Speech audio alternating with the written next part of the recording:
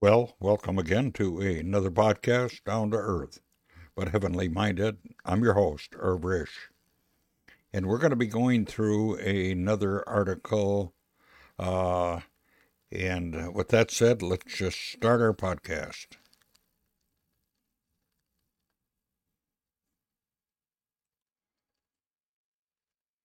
Well, this article is by Franklin Ferguson, and it's entitled Keeping Thy Heart. And this is really a good article. Kind of goes along with our other one about uh, passing through this life only once. And what we usually do from our hearts. So, with that said, let us just go through this. Keeping thy heart with diligence, for out of it are the issues of life. And this is right out of Proverbs 4, verse 23. Oh, if only these words were engraved upon the tablets of each heart, how differently would it fare with many who set out on the heavenly Canaan. When Jehu, the son of Nimshi, lightened on Jehoiada, coming to meet him as he went on his divine errand to take the slay of the prophets and slay the prophets of the servants and the priest of Baal. He asked the son of Rachel, "Is thy heart right as mine heart is with thy heart?" The reply was prompt and emphatic. "It is." There the fiery Jehu gave him his hand and said, "Come with me and see the zeal for the Lord." 2 Kings 10, verses 15 and 16.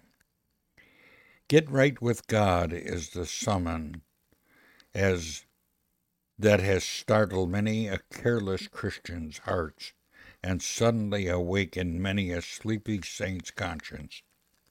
What a need there is for the Holy Spirit shall speak these words solemnly in our hearing.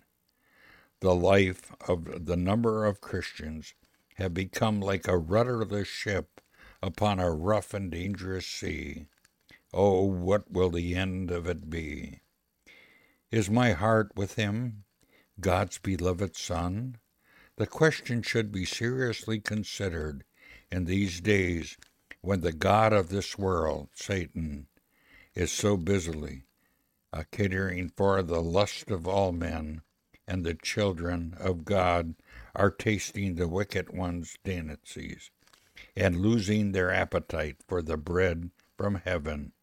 Surely our souls need restoring, especially in view of the near return of the Lord and the soon ending days of grace. From the heart proceed the issues of life. What vigilant guard we should set over these thoughts and ideas working in our bosom, with ever and anon, and release from custody, and take form as an action. A little drift will turn the course of the stream. So many as small actions lead to uh, momentumous issues, turning the whole course of life into a different channel for either good or ill. God alone can tell the results. The wide efforts of many a word and deed will rise before us in eternity. Therefore, keep thy heart above thy guard, the Revised Version and the margin. Great article, and something to really take to heart. You know, God wants our obedience, but our obedience comes from our heart. Will we obey God, or will we be like uh, Adam and Eve and just be tempted by the devil and do our own thing? But God wants obedience. Obedience is better than sacrifice, and it comes from our hearts, and our hearts are who we are. Well, with that said, I'm just going to say goodbye for now. Lord bless. Till next time, have a great day. Bye for now.